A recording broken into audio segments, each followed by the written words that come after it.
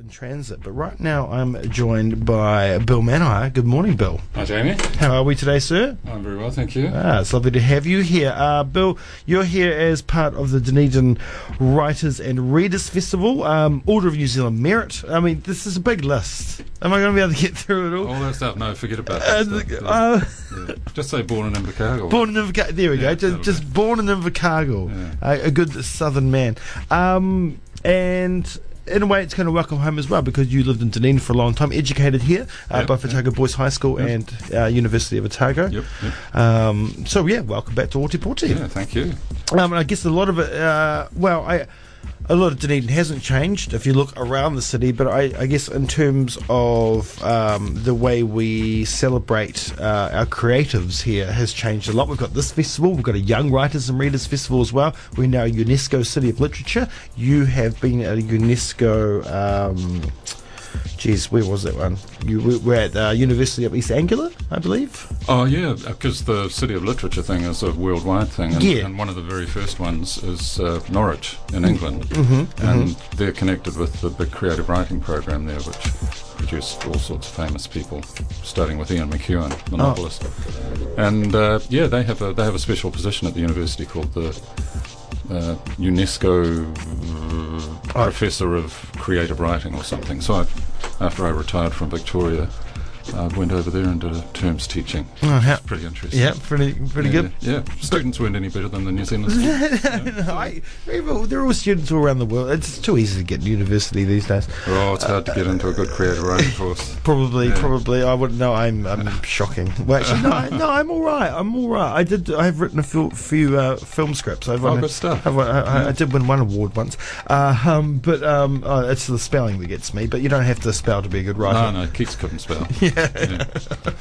But coming back to Dunedin and seeing the way we now celebrate our creative talent, especially with writing, with these festivals, and the fact that we are a UNESCO City of Literature, are you proud to have been part of that, and are you proud the way that the city is finally recognising its talent? Yeah, I think so. I mean, I think the big thing that has changed is, there was lots of literary activity or cultural activity when I was a student here back in the 60s, but it was all on campus, and Otago was connected with the other campuses, and there was a big annual arts festival run by the student community nationwide. But the city fathers didn't give a stuff about poetry or theatre or any of that sort of stuff, So suddenly you feel that it's in the whole city rather than just sitting on the campus with a bunch of deranged, privileged undergraduates who are probably drinking too much anyway.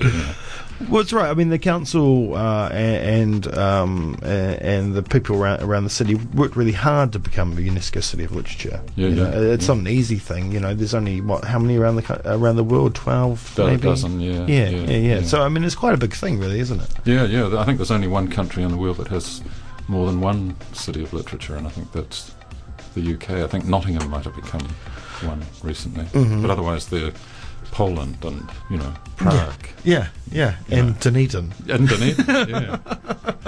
Who would have thought? I think Edinburgh is a city of literature, isn't it? So there's a good Scots connection there. It makes perfect sense. It makes perfect sense. You were saying you were born in Invercargill, then came to Dunedin as a young man. Your father was a publican, and I guess and you meet all manner of characters within the walls of a pub. You do. Don't you? And I guess within these characters, because a lot of people write about the characters that they meet along the way and don't necessarily write exactly on them, but use their mannerisms and whatnot. And have you used the people that you've met along the way and that life is in your work? Probably not a hell of a lot. I think there are two kinds of writer. There's the writer that practices the write what you know sort of instruction. And then there are writers who practice write what you don't know. I'm one of the write what you don't know people, So, if I were a serious realist novelist, as opposed to whatever else I am, that childhood in pubs would be absolutely fantastic. I knew people at the Crown Hotel where we were for some years. There was an old guy there who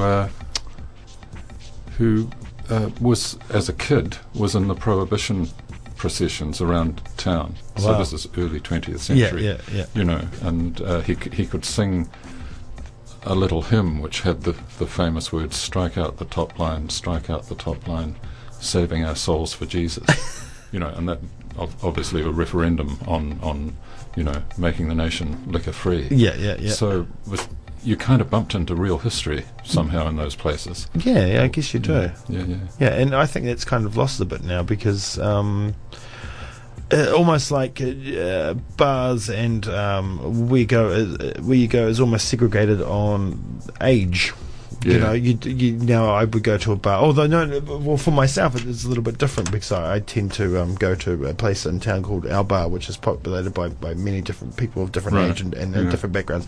But for the most part, young people now, students will go to their student bars. Right, yeah. And they won't meet these people of older generations and hear those wonderful stories and learn about what it was. Dunedin was always times. pretty lucky, I think, because it had lots and lots of small local pubs.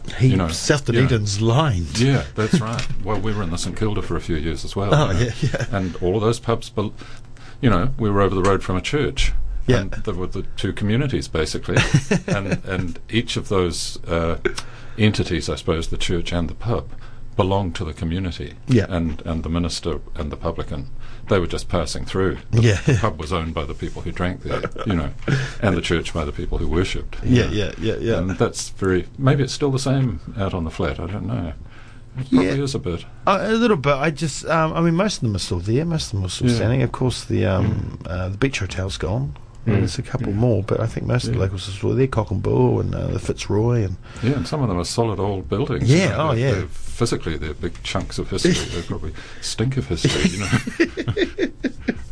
Anyway, why poetry? How did it begin for you? Was it, just reading somebody else's work one day, just bumping into something, or were you always just, a writer? Did it just come naturally to you? I think I always thought writing was a thing to do. My big experience as a kid was my mother reading Grimm's fairy tales to me when I was a kid. Very terrifying. Yeah. Children lost in the forest sort of stuff. Hansel and Gretel, and so on. So somehow that all got into me, and I mean everything I read when I was a kid was the sort of the usual trash. It wasn't library books. It was Enid Blyton or Biggles or Tarzan novels or whatever. And in fact, when I was a kid at primary school in Clinton, where we were in a pub called the Oak Tree Inn, I was allowed, instead of having to write an essay every week, I was allowed to write the next chapter of my Tarzan novel and so on. Oh, yeah. So I was going to be a great novelist at that point. And then at some point I bumped into poetry. And I think the thing about poetry is it brings music into the language frame in ways that perhaps extended narrative novels, don't. Yeah. And so that was my way of being a musician, as well as, using words.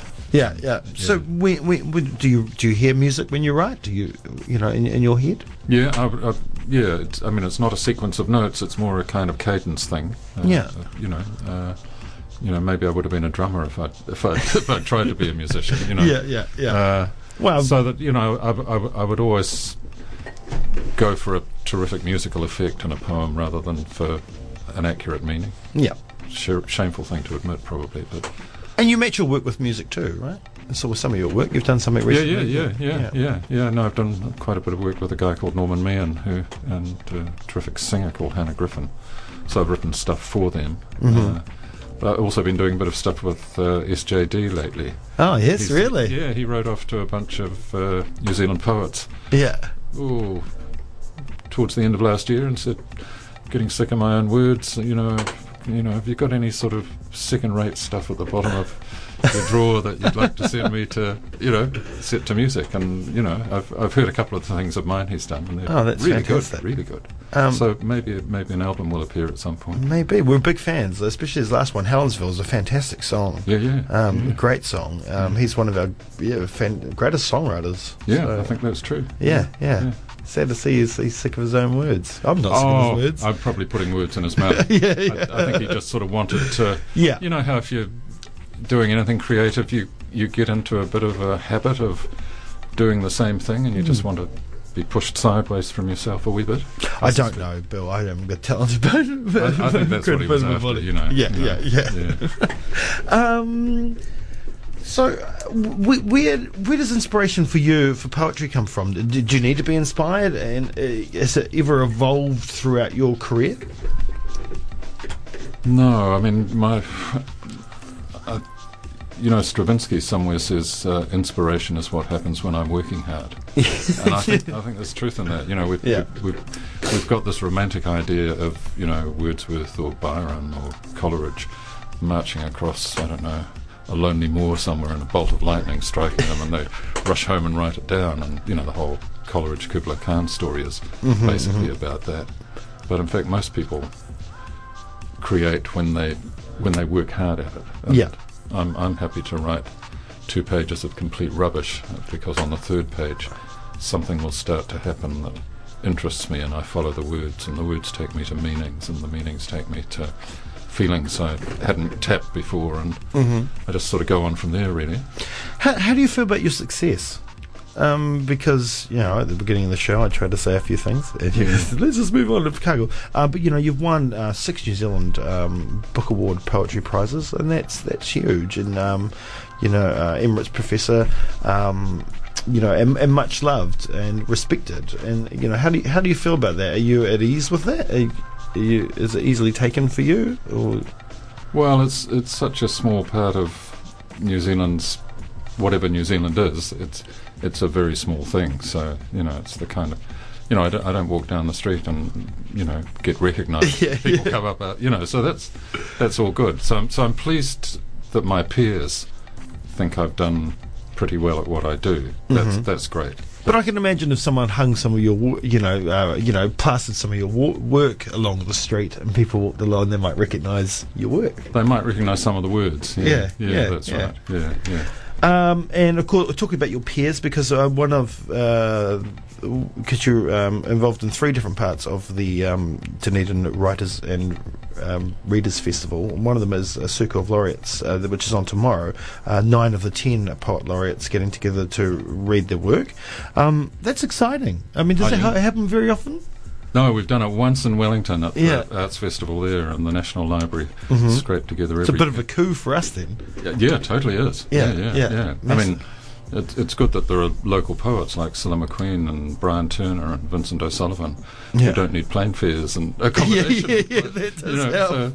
So, you know, because it costs quite a lot to get 9 people together, and it's not just the 9 laureates. It's Hone Tuwhare's son, Rob Tuwhare, is coming down, and he's going to read Hone's poems. Oh, that's fantastic. Yeah. Might even sing some of them, I think. Yeah. So it'll be a great show. Yeah. Do you all know each other well? Yeah, you do, again, because it's a small territory, and Yeah. You know, I mean, some of them are, I would think of every one of them as a reasonable acquaintance. Yeah. And I would think of about half of them as very good friends, you know. Oh, that's fantastic. You know, so all the talk of, you know, people, you know, you sort of name someone like C.K. Stead and everyone thinks he's got his fists up having fights with people. But mostly not, you know, mostly not.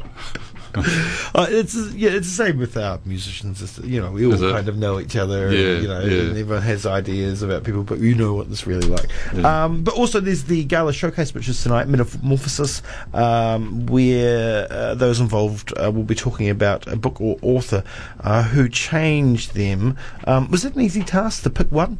Yeah, really hard, because you don't know at which point of the big change happens. There can be many changes along the way, right? Yeah. Where's the biggest? Yeah, I mean, if I were just thinking of myself being changed in terms of writing poetry, then probably when I was a student at Otago, I was in UBS and I found this book by Robert Creeley, American poet, who died, 7 or 8 years ago, and just transformed my sense of how poetry worked. You know, very short lines, very hesitant, sort of tentative-looking lines on the page, lots of white space for the reader's imagination to grow into. And I thought, wow, this is it. And I just read his stuff obsessively.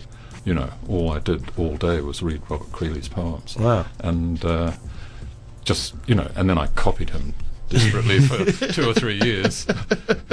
And then I grew out of it, or I internalised it, and it was part of what I was, but I was more than that, obviously. Yeah. So I could have chosen that, but I didn't. I better not say what I chose, but I chose a book I read when I was a kid, actually. Oh, nice, but, nice. Yeah. And then finally there's the Standalone show, I guess. Yeah. On Sunday. Yeah, What's in store there? Are you talking, I guess you'll be reciting some work. Are you talking about your life? Yeah, a bit of that, talking about the poetry. Probably pretty much what we're doing now, except on a platform. All that sort of stuff. But some poems thrown in along the way. Yeah. And talking about your life growing up in pubs. Yeah, I do a bit of that. Yeah. Oh, it just seems extremely interesting. Just finally, your latest collection. It's called Some Things to Place in a Coffin. Yeah. That's pretty dark, Bill. That's a terrible title. I mean, it's you notice the title. You do. I like the thought of people going into a bookshop and saying, could I have some things to place in a coffin, please? But actually, the title poem of that is when Ralph Hortery died. You were a close friend, isn't it? People who had the kind of privilege of being his pallbearers said, geez, this fucking coffin is heavy, And Ralph was a frail, small, physical person, when he died.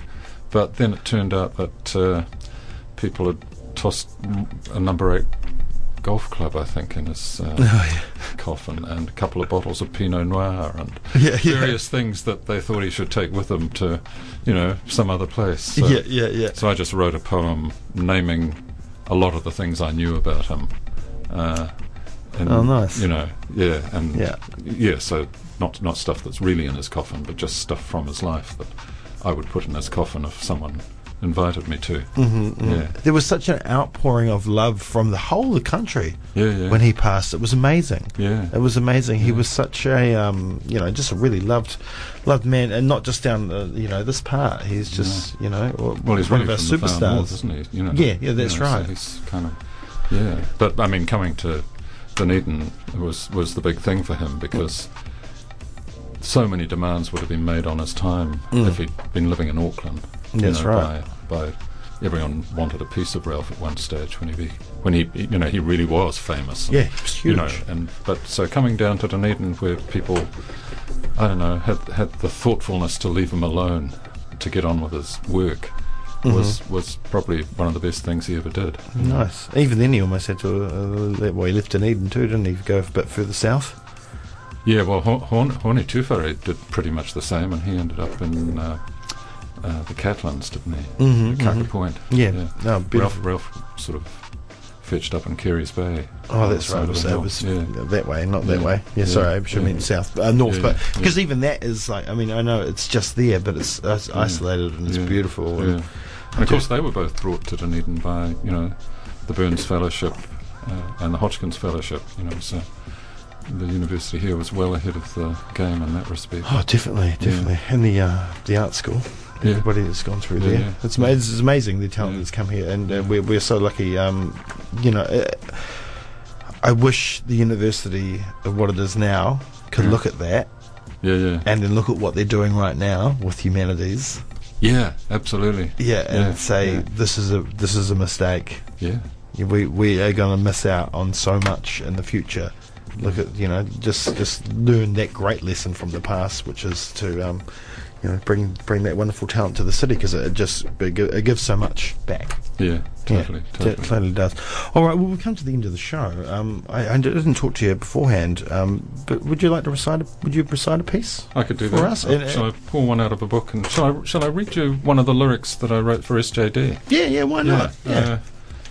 I'll just give an outro, and don't forget, go to www.Dunedin Writers Festival for more details on all the goings-ons during the next few days, and go see all the things that Bill's involved in. They all look fantastic. The gala tonight, the Sukov laureates tomorrow. What a treasure that is. And also we've got Bill's standalone show on Sunday. Go ahead, Bill.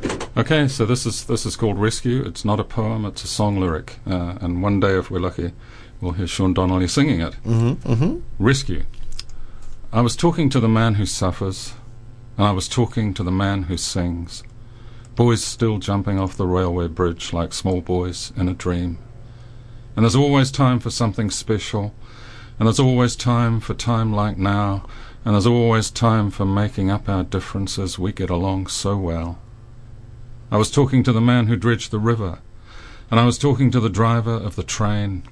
He tried to take his engine sideways like an engine driver in a dream. And there's always time for going to the party, and there's always someone going wow, and there's always time for going crazy. We get along so well. I was walking past the big white hospital. It isn't really white, it's cream. The lines of cars keep getting longer, each one of them delivering. And there's always time to say you're sorry. Always one last chance to break the spell. And there's always a loving friend who pulls you sideways. We get along so well.